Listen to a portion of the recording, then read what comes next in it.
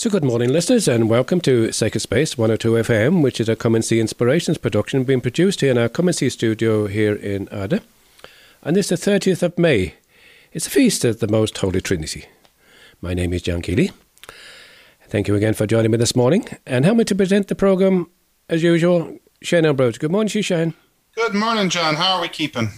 Very much indeed, Shane. We're good. And also a big shout out and welcome to our listeners who are listening to us who are housebound. Those who mightn't be housebound, actually, those who might be listening to us in the car. Those of our listeners who might be listening to us, maybe walking along, having a beautiful walk in the beautiful creation that we got around the place these days. You're welcome, and thank you indeed for joining us.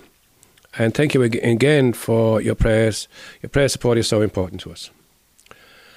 This programme, Sacred Space 102 FM, is broadcast on West Limerick 102 local radio at 10 a.m. and 11 p.m. each Sunday. And the podcast of Sacred Space 102 FM are just some of the Come and See Inspiration podcast available for playback and download at our Come and See Inspirations podcast page. Just to Google Come and See Inspirations and you'll find us there. You can also find us on Spotify, iTunes, Google Podcasts. You also find us actually on the Limerick Diocese webpage too. And also on Facebook. We do have a presence on Facebook, and it's Come and See Inspirations. Just search on Facebook, Come and See Inspirations, and you'll find us there. If you want to contact us at all with a request or a comment, suggestion, you're welcome. Our text number is 087 6088 667. That's 087 6088 667. Or email comeandseeinspirations@gmail.com. Now, at this point of the programme, we'll invite Shane, as you were, to share with us some saints for the week. Thanks, Shane. Of course, this Sunday, we have the Feast of the Holy Trinity, and it's one of the Sundays that's set aside where the Church focuses on a particular element of Church teaching or doctrine, as sometimes it's called. So Trinity is this Sunday, and it's given a solemnity. For those of us praying the Psalter, we're on week 1. Then on Monday, the 31st, we are looking at the visitation of the Blessed Virgin Mary. So this is the visitation of Mary to Elizabeth, and which of course we read about in Luke's Gospel, and it's also of course very famous because it's given us some of the most favorite prayers of the Church, of course, which is of course the Magnificat, and very much associated with the visitation. Tuesday then is obviously the 1st of June. Hard to believe it, but we're already into June, folks. And it is the feast day of Saint Justin the Martyr, or Justin Martyr as he's sometimes called, pagan philosopher who converted at the age of 30, and by reading the scriptures and by witnessing the heroism and faith of the martyrs. And he used his philosophical and his oratorical skills to dispute with pagans and explain the faith. And he died in Rome in 165 AD, and he was beheaded, actually. And his relics are in the Capuchin Church in Rome. And he is, I just want to see if he's any patrons. He's nothing specific. Yes, he's the patron of lecturers and philosophers and public speakers. So that's Justin Martyr. Then on Wednesday, we have the feast day of Saints Marcellinus and Peter the Exorcist. So these were both Roman clergy. Peter was a deacon, I think. Marcellinus was a priest. They were martyred in the persecutions of Diocletian, and they are both mentioned actually in the Eucharistic prayer number 1. They died in 304, just outside Rome, and there was a basilica built over their tomb by Constantine, but I don't think it's there anymore. And so that's St. Peter and St. Marcellinus on Wednesday the 2nd. Then on Thursday the 3rd, now pay attention folks, for those of you that are listening from overseas, this is where the Irish calendar diverges from the global calendar. On the Irish calendar, on the 3rd of June, we celebrate the feast day of St. Kevin of Glendalough, one of the big Irish saints, so it's a very famous Celtic saint. Native of Leinster and grew up in Kilnamanagh, where he received his early religious formation. He crossed the mountain to Glendalough and he settled there at the foot of the upper lake, and of course led to the foundation of the monastery that bears his name and the great monastic city that was there. And he died in 618 AD. So that's St. Kevin on the 3rd of June on the Irish calendar. On the 4th of June, on the Irish calendar, we have the feast day of St. Charles Lwanga and companions. These are the Ugandan martyrs, died in 1886 at the hand of the king of the Buganda, persecuted because they would not basically give in to what he wanted, which and also for professing the Christian faith. On the general calendar, Uganda Martyrs' Day is celebrated the 3rd of June, and it is a massive celebration day in Uganda. As people may know, I lived there for 3 years. It's a public holiday. There's a huge gathering at Namugongo where the martyrdoms happened. It's a huge event, obviously curtailed recently because of the COVID, and it's a big, huge celebration for Charles Lwanga and his companions, including Matai Malumba, St. Noah, St. Kizito. Kizito was the youngest; he was 14. And they were all generally, breakfast warning, they were all generally burnt at the stake. Although St. Noah was, Matai Malumba was fed to dogs, and St. Noah was killed by spears. So then, obviously, the 4th of June, that's Friday. That's the first Friday for those of us observing that particular devotion. Saturday, the 5th of June, obviously, is the first Saturday for those maintaining that devotion, and it's the feast day of St. Boniface. Boniface is known as the Apostle of Germany, was actually born in Devonshire in 673 AD and educated in Exeter in England. He went as a missionary to Germany with a number of saints, and he refounded the church in Bavaria and became the Archbishop of Mainz. He died in 735 in parts of Holland, where he was martyred for the faith. Now, it's an interesting thing. There is a legend that St. Boniface is the person responsible for giving us the Christmas tree, because he was said, when he was converting and knocking down pagan and idols in Germany, they worshipped the trees, and he's said to have knocked down the trees with a blow of an axe and found a small little what do you call them, a small tree. I'll think of the word in a minute. Growing up from it, which pointed to heaven. So he said the tree was a sign of pointing to the true God. So it's an interesting one. Boniface died in 754 AD, and that's who we have in terms of the celestial guides for this week. Just to point out to people, next Sunday week, Sunday the 6th of June, is the Feast of Corpus Christi. Now, I doubt there'll be too many places doing processions this year. But just to remind people of that, which means that Friday week, the 11th of June, is the Feast of the Sacred Heart. So I know that a lot of people in West Limerick have a particular devotion to the Sacred Heart. So just to let you know that feast is coming up. And as far as I'm aware, locally here in West Limerick, there is no novena being done this year in Robertstown. I don't think at this moment in time.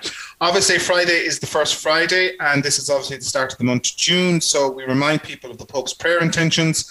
So Pope's prayer intention is that let us pray for young people who are preparing for marriage with the support of a Christian community. May they grow in love with generosity, faithfulness, and patience. So that is the Pope's prayer intention for the month of June. Shane, thank you so much indeed for that. Just one notice that I've got for myself at the moment, and that's to remind listeners again about the novena for Our Lady of Perpetual Help. Will again be held this year in the Mount St. Alphonsus Church, the Redemptorist Church in Limerick. It'll be online only. June the 18th to the 26th. The times are 8 a.m. and 10 a.m. in the morning, 7:15 and 9 p.m. in the evening. As I say, it's online only. That can be accessed through novena.ie. Now, unfortunately, we won't be able to... we can only bring one session here on the programme to listeners, and that's on the Sunday, on our normal 10 o'clock Sunday morning programme, on the 20th of December, the 20th of June. We'll broadcast Mass, the novena session, the 10 a.m. session from the Redemptorist in Limerick. So now there's a spiritual communion prayer we always pray. Very important that we give access to this prayer to people who would, under normal circumstances, maybe like to just about make the way to Mass, been able to receive Jesus sacramentally, but can't at the moment. And this is the prayer we pray. My Jesus, I desire to receive you into my soul. Since I cannot now receive you sacramentally, come spiritually into my soul. I embrace you as already there. I unite myself wholly to you. Never permit me to be separated from you. Amen. So in part 2 of the programme this morning, we will be joined by Rose O'Connor from the Pastoral Centre and Sister Phyllis Moynihan, who are members of the group that was set up after the go back again. What did you have there last year? A diocesan synod. Okay. So join us in part 2 this morning, where we're joined by Rose O'Connor from the Pastoral Centre and Sister Phyllis Moynihan, who are members of a working group set up to examine the role of women in church leadership.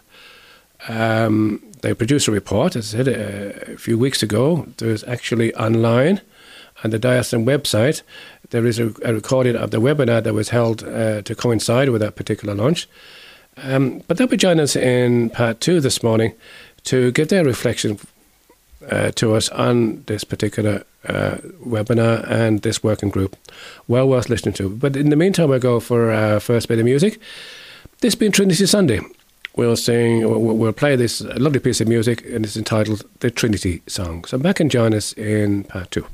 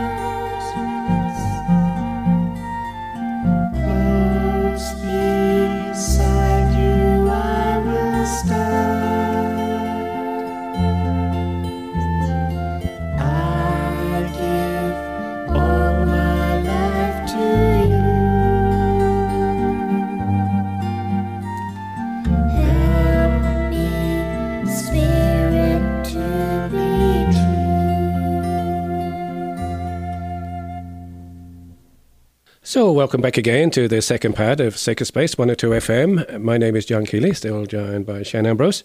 So today we're delighted to welcome Rose O'Connor from the Pastoral Centre in Limerick in her capacity as Chair of the Role of Women in Church Leadership Working Group, which recently published its report, hosted a wonderful webinar to coincide with the launch.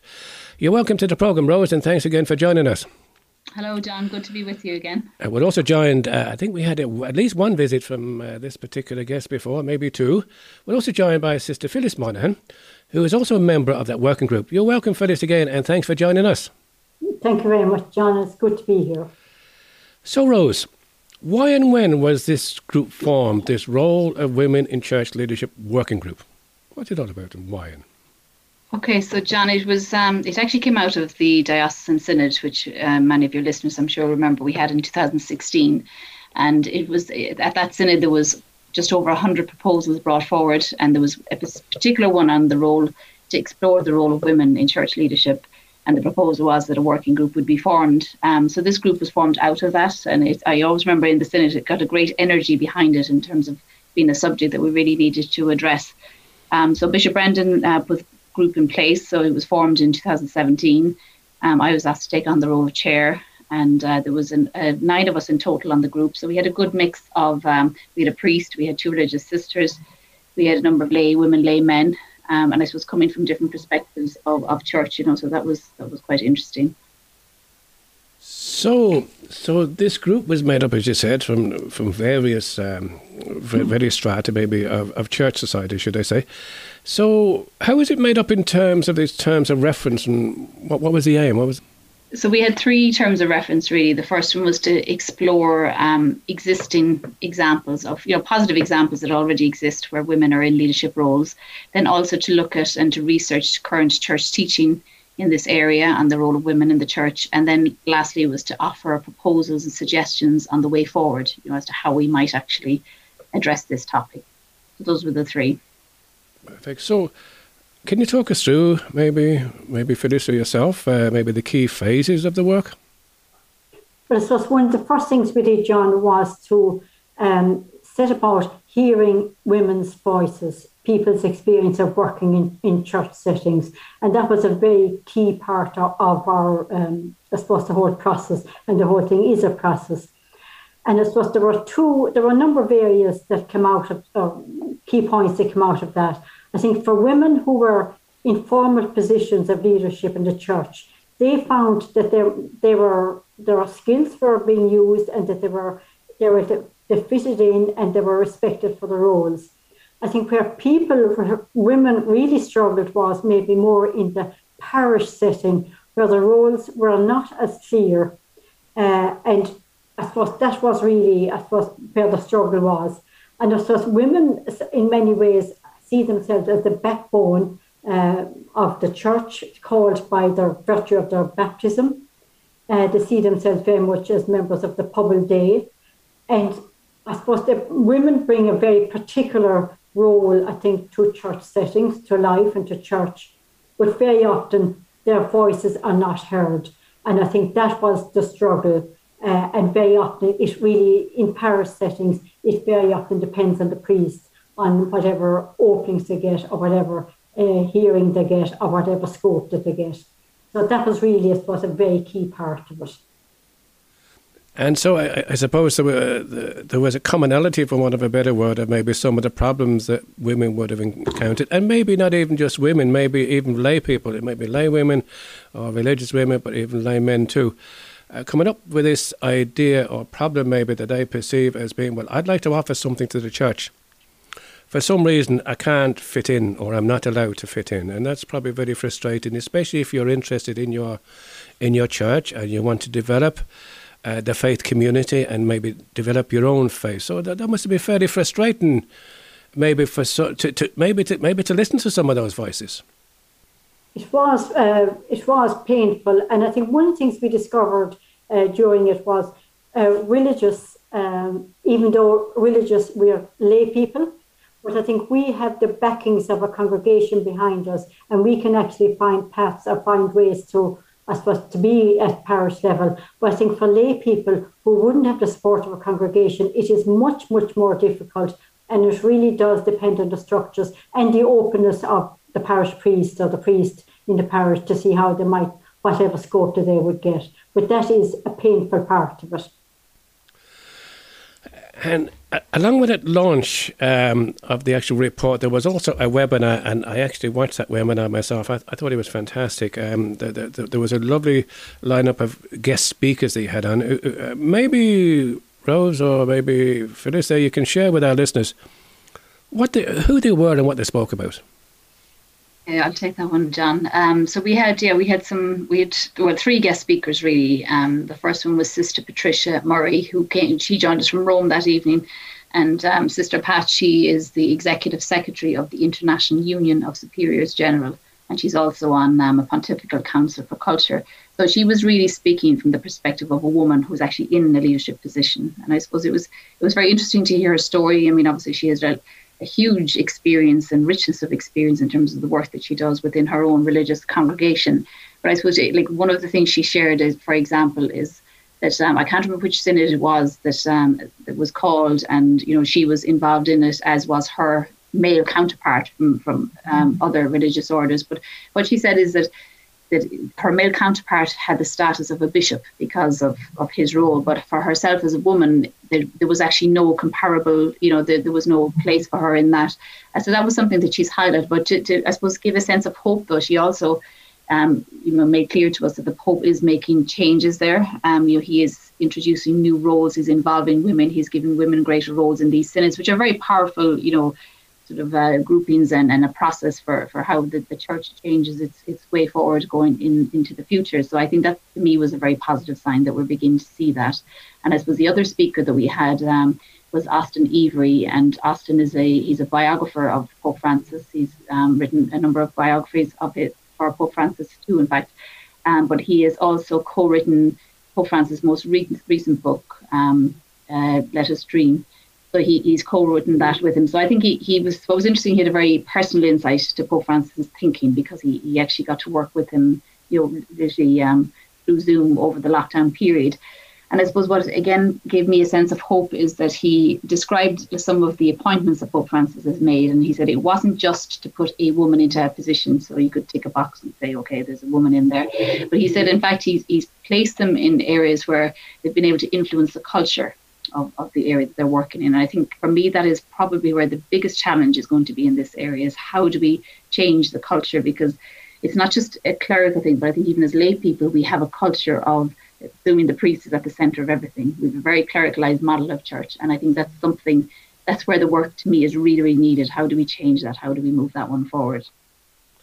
And I like the way even that Jessie Rogers came on to the working group and gave a presentation there of maybe women within the Bible, within Scripture. So it was a very comprehensive report in that it encompassed the idea of what women were up to in the Scripture, but also in canon law as well. I mean, that was touched on. So it wasn't, though, it was just people having a moan. It was really people very constructively looking at all the angles. Would that be fair to say? Absolutely. No, absolutely. And Phyllis might like to come in on this as well. But I think as a working group, that's something that we took a decision on quite early on, is that we were going to focus on what was possible, because you could be beating your head off a brick wall for a long time trying to change the major topics. And I'm sure we'll come to those too. But we took the decision to see, well, what is actually possible? And I suppose what we discovered, the work that Jessie did with us, and as she did on the night of the webinar, was very reflective. She highlighted a large number of precedents of women in leadership roles, in back in Scripture, so that we do have that precedent. And then we did some work with Canon Gerard Garrett, who looked at the canon law, and we went through what the existing provisions are from canon law. And it's very clear that we are not drawing fully on what's possible within that. There is a lot of scope to do a lot more. And I suppose it came right through, I suppose, is even, say, Jessie gave us the giftedness of women, and from our report and talking to women, the great gifts that women can offer and are available to give, and maybe their gifts are not fully utilised. And I suppose, again, what we were saying, we could have gone down some cul-de-sacs, but there was no point in that. And as Rose said, we really wanted to see what is possible, what are the opportunities, and to be respectful of those, and maybe create ways in which women's voices can be heard and women's gifts can be used. I think this Sorry, John. Yeah, I was just going to say, just in relation to that, Rose and Phyllis. One of the things that struck me about the report and the webinar is there's very much a nuance in how we understand the role of lay people, and not just women, but lay men as well, versus the current understanding we have of as a clerical church. And I suppose particularly in Ireland, particularly in Catholic Church in general, it's very, I suppose our tradition is very clerical focused. And there's a nuance there, I think, which is very important to bring out, that, you know, and it links into some of the, you know, the bigger issues you talk about. And I suppose the elephant in the room is the whole debate that's going on around whether or not, you know, women should be ordained. And the question is, of course, that there's a focus on that predominantly because authority is exercised through ordination. And I think for me, one of the key things that came out of the report that you worked on was, as you said, Rose, the fact that there is ways of exercising leadership that is open to people, that is not tied up in the fact that the person is ordained. Mm-hmm. And for us, I think, particularly in this diocese, because we're moving to a model of teams and team leadership because of our structures and our parish clusters, for us, there's definitely awareness raising to say to people and kind of, I won't say education, but more bringing people along to that realization that leadership isn't tied to the fact that, you know, you have been ordained. And that's, for me, is one of the key nuances that the report drew out. Yeah. And I think our bishop has shown tremendous leadership in that. And I think he's very open and he's very committed to moving this topic forward and, you know, creating ways. And I think, you know, Rose and I were talking earlier, you know, the mindset, even if people going up to Holy Communion, if there's a priest and a lay person, very often people will go to the priest. So there's a mindset and there's education. There's education needed, I think, right through for our priests, for our lay people, and the issues that women face, men face as well. And I think for me, one of the things in the report, I think there was a quote there from the listening exercise that was done, where one of the women said that she had a leadership position, but even automatically in a group setting, people were deferring to the view and the opinion of the cleric. Yeah. And, you know, and I thought, you know, in some ways that kind of almost defines what the problem is for us in a certain extent. Mm-hmm. But it's a challenge, and it's a challenge for us as a church, as a community, as a praying community, as a discerning community. And it's also, I suppose, it's a challenge for members of the clergy out there, because, you know, if you think about it, they were trained in a particular way of dealing with things, a particular leadership style. And let's be honest, they're getting on in age, and it's very hard to treat an old dog, new tricks. Mm-hmm. So in terms of that approach, I suppose, Rose and Phyllis, and looking at the practicalities, what was the positivity of what were the kind of recommendations that came out that we could look at, that things that could be done? What were the things that you took away that would make you positive? So one of the things we were saying really is like that, you know, people are gifted, and, you know, but the whole emphasis on team ministry and that co-responsibility, that all this be explored in the diocese for opening ministry and leadership roles for lay people, so that we actually, in a very clear way, we look at what is possible.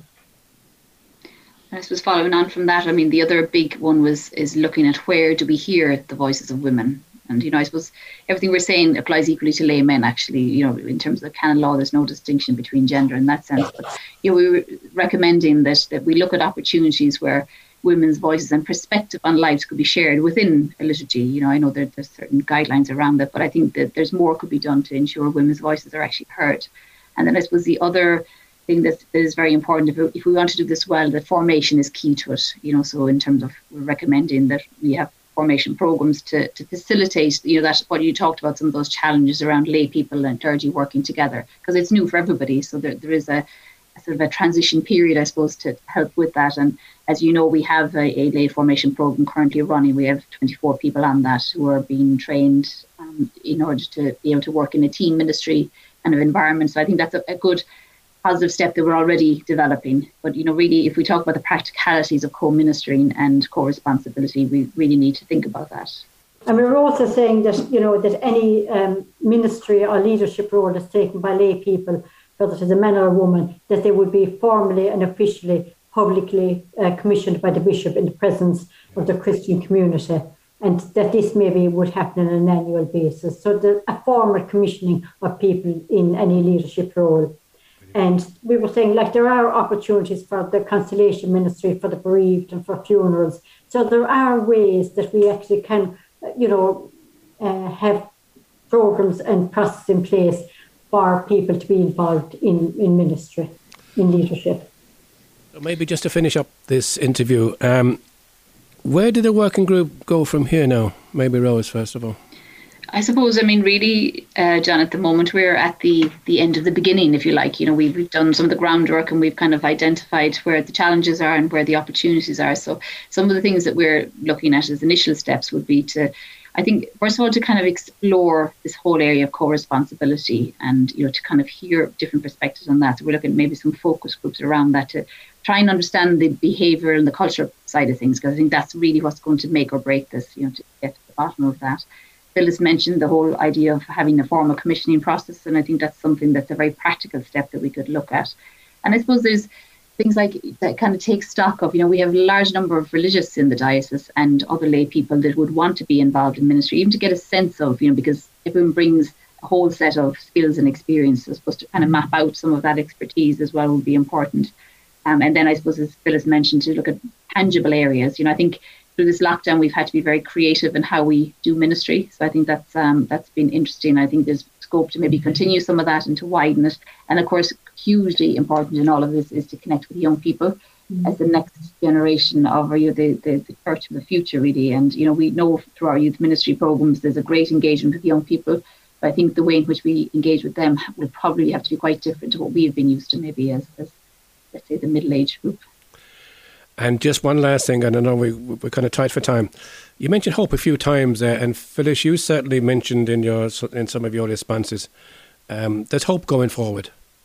Absolutely hope. And as I said, I think commend our bishop for supporting this and for being absolutely committed to it. And I think there is something new happening in our diocese and in our church. Watch this space. Is that what you're telling us?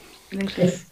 Rose O'Connor from the Pastoral Centre, and also Phyllis Monaghan from the working group of church leadership, the role of women in church leadership. Thank you very much, Niamh, for joining us today. Got to go out with a piece of music to finish off this. It's one by Stacey Williams, and this one is entitled Holy Spirit, Come Fill This Place. So join us again in part 3, where we read and reflect on the Word of God.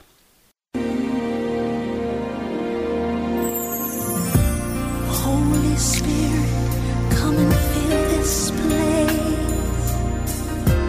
Bring us healing with your warm embrace. Show your power, make your presence known. Holy Spirit, come fill this place. Holy Spirit, come fill this place. My heart is longing just to hear from you. My soul is waiting to know someone who can take us higher, help us make it through. So will you please come and set us free?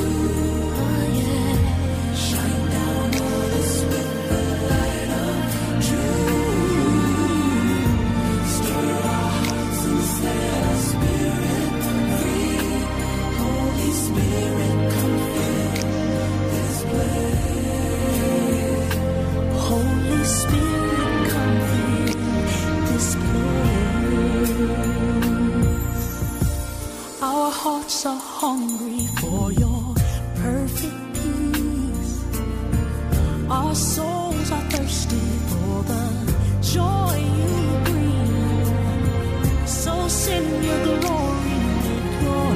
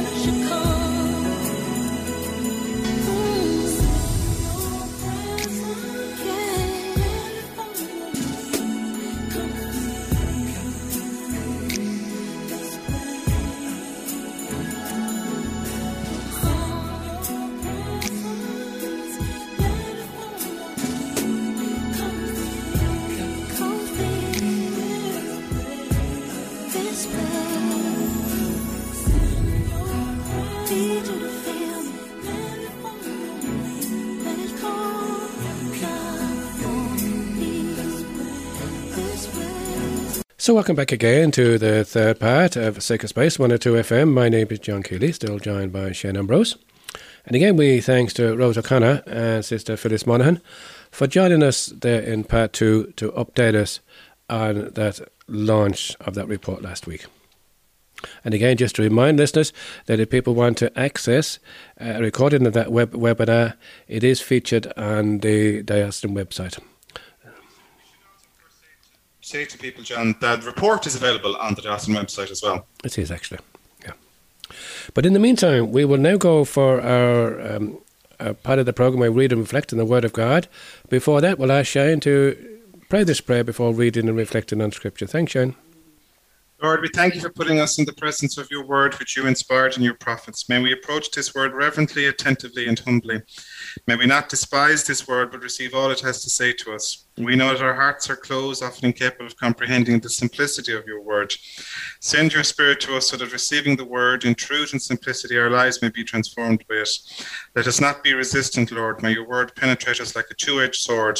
May our hearts be open to it. Let our eyes be closed and our minds wander. But may we give ourselves entirely to this listening. We ask this, Father, in union with Mary, who used to recite the Psalms, through Jesus Christ our Lord. Amen. Thanks for that, Shane. So the Gospel for today, Trinity Sunday, is taken from the Gospel of Matthew. So Matthew 28, verse 16 to 20. The 11 disciples set out for Galilee, to the mountain where Jesus had arranged to meet them. When they saw him, they fell down before him, though some hesitated. Jesus came up and spoke to them. He said, "All authority in heaven and on earth has been given to me. Go therefore, make disciples of all nations. Baptize them in the name of the Father, and of the Son, and of the Holy Spirit, and teach them to observe all the commands I gave you. And know that I am with you always, yes, to the end of time." That's the Gospel for today. Shane, a few thoughts you might want to share with us, please? I wasn't quite sure what to make of the gospel this morning, because I wasn't sure if it was a follow-on from last week, or if it's for Trinity Sunday, because of course last week was Pentecost, and we finished Easter. Pentecost is the end of Easter tide, as it's called, it's the Easter season. So and this very much is a focus on what we have to do as church now that the Spirit basically has been given to us. I suppose is the quickest way to sum it up. The gospel itself, I suppose, it's in one sense we're back with Matthew. So we've entered back into what's called ordinary time from a liturgical point of view. So what does that mean? So Easter is finished. So we've some seasons during the year, John. You've Christmas, you've Lent, you've Advent, you've Easter. And then all of the other times of the year is what's called ordinary time. That's not just it's boring or painful or anything like that, but it's more to do with, if you think about it, the vast majority of Jesus' life was the hidden years, the 30 years in Nazareth with Mary and Joseph. So ordinary time kind of links back with that, but also it gives us the opportunity kind of to look at a period where we reflect on the inner life of God and Trinity Sunday gives us that opportunity to reflect on the inner life of God and that relationship that's there between Father, Son, and Holy Spirit, which links back kind of to last week's program with Sister Therese Fitzgerald, and she reminded us that whole thing between Father, Son, and Spirit is a relationship, a divine relationship that we are invited into to participate in. The gospel this week, though, is Matthew, as I said. So we are hearing Matthew's account of the Ascension, basically. And in it, of course, we have the second great commandment, or the great instruction, the great mandate that's given to all Christians, which is go make disciples of all the nations, baptizing them in the name of the Father and the Son and the Holy Spirit. And I am with you always, yes, to the end of time. And reflecting on that gospel this Sunday, for me, the line that stuck out was actually the last one. I am with you always, yes, to the end of time. And for me, I think, right now, given where we are with COVID and the year that we've put down and all of that sort of thing, I thought that was a very important thing to reflect on this Sunday. I am with you always, even to the end of time. It's a huge promise, if you think about it. Jesus is saying to you and to me that no matter how alone that we feel, no matter how difficult and dark the times are, somewhere in the middle of all of that, he is there with us, right beside us, accompanying us, walking with us, journeying with us on and where we're at. And it's an important thing, I think, to say to people this Sunday, because there's a huge level of excitement at the moment, John, about going back out with the restrictions being lifted, and there's the whole vaccination bump and all the rest of it. But at the same time, people are also very nervous. And there's a lot of people who are basically jumping the gun and doing things they shouldn't be doing, even though they think everything's hunky-dory, and it's not.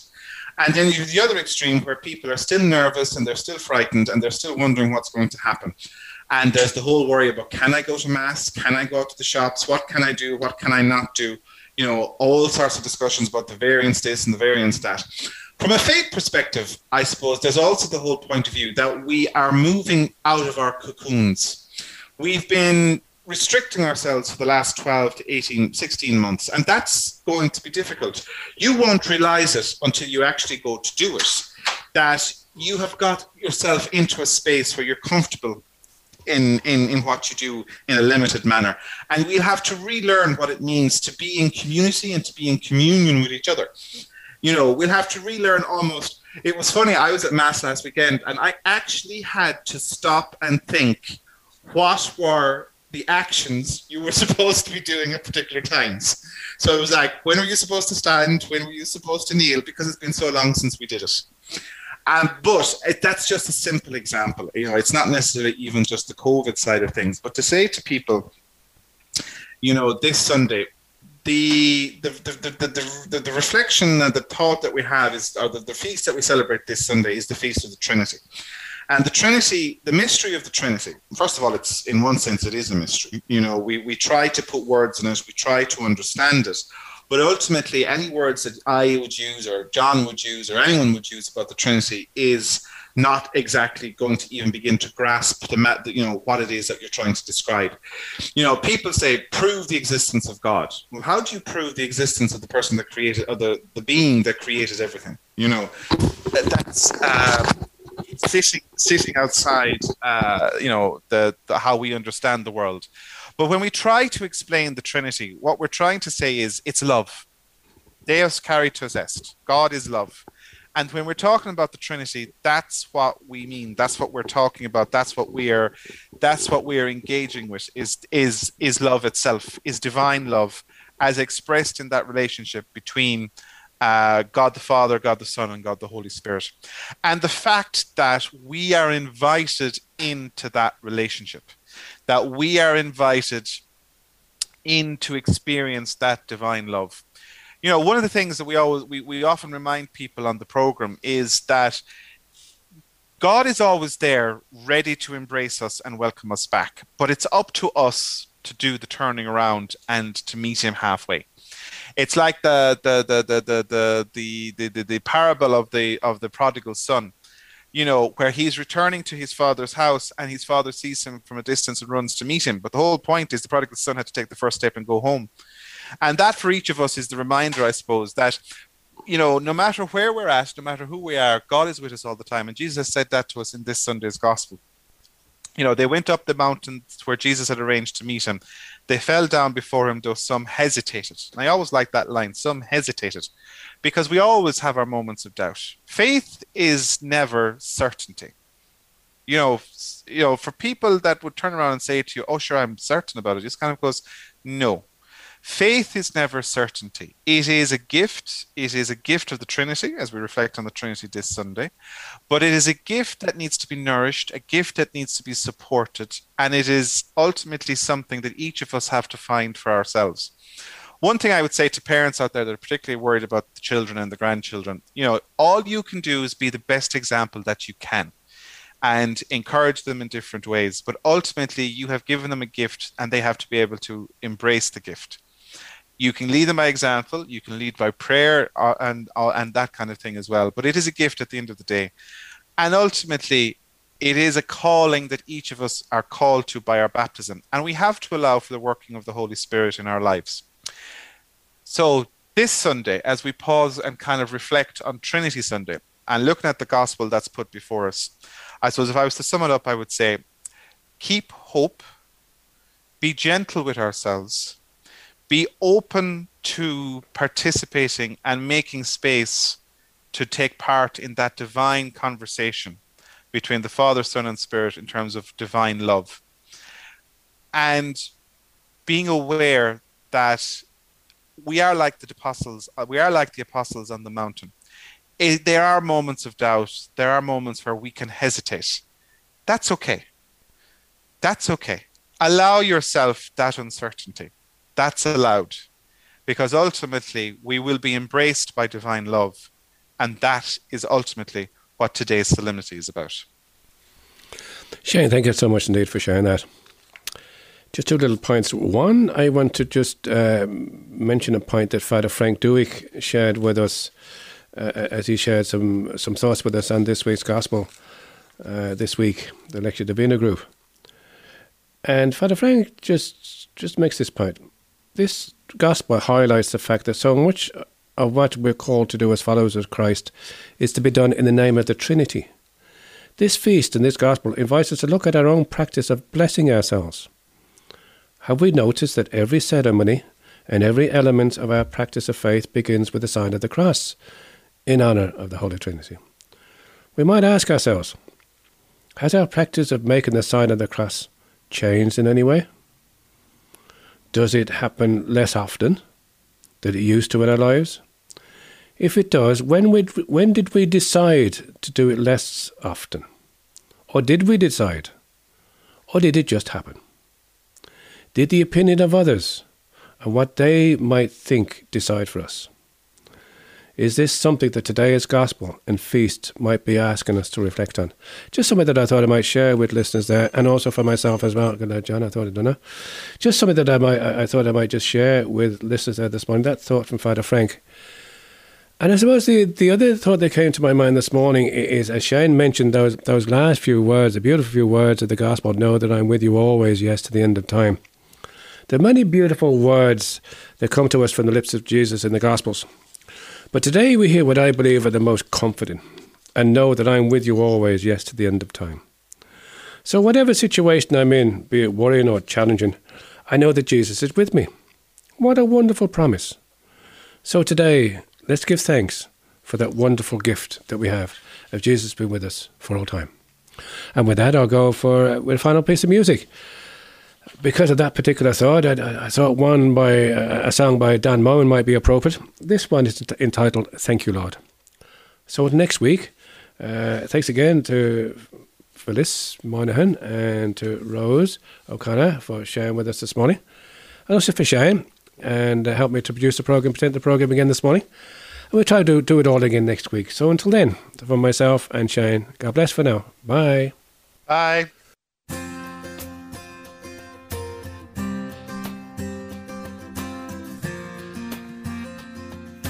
The Bible says it's a good thing to give thanks to the Lord. Amen?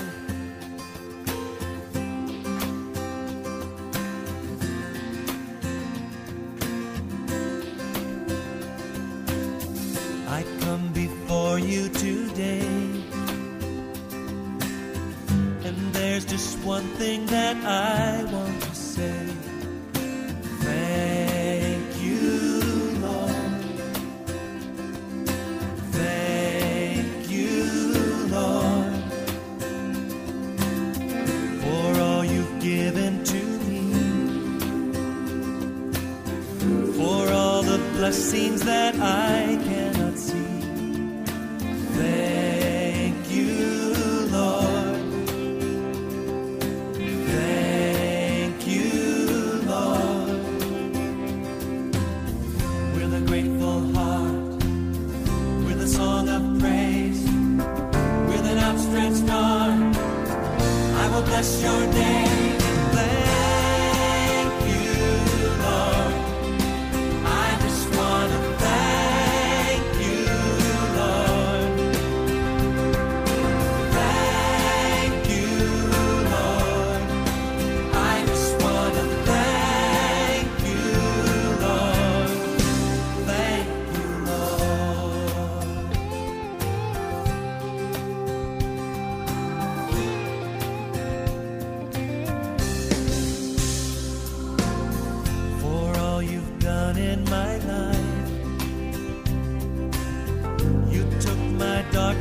and gave me your light. Thank you, Lord. Thank you, Lord. You took my sin and my shame. You took my sickness and healed all my pain. Thank you, Lord. Thank you, Lord. With a grateful heart, with a song of praise, with an outstretched arm, I will bless your name and thank you, Lord. I just want to thank you, Lord. Thank you, Lord. Thank you, Lord. I just want to thank you, Lord. Thank you, Lord. Oh, thank you, Lord. I just want to thank you, Lord. Just want to thank you, Lord. Oh, thank you, Lord. I just want to thank you, Lord. Thank you, Lord. Oh, we thank you. Oh, we thank you, Lord. Lift your voice. Thank you, Lord. For all you've done in our lives, we want to say thank you.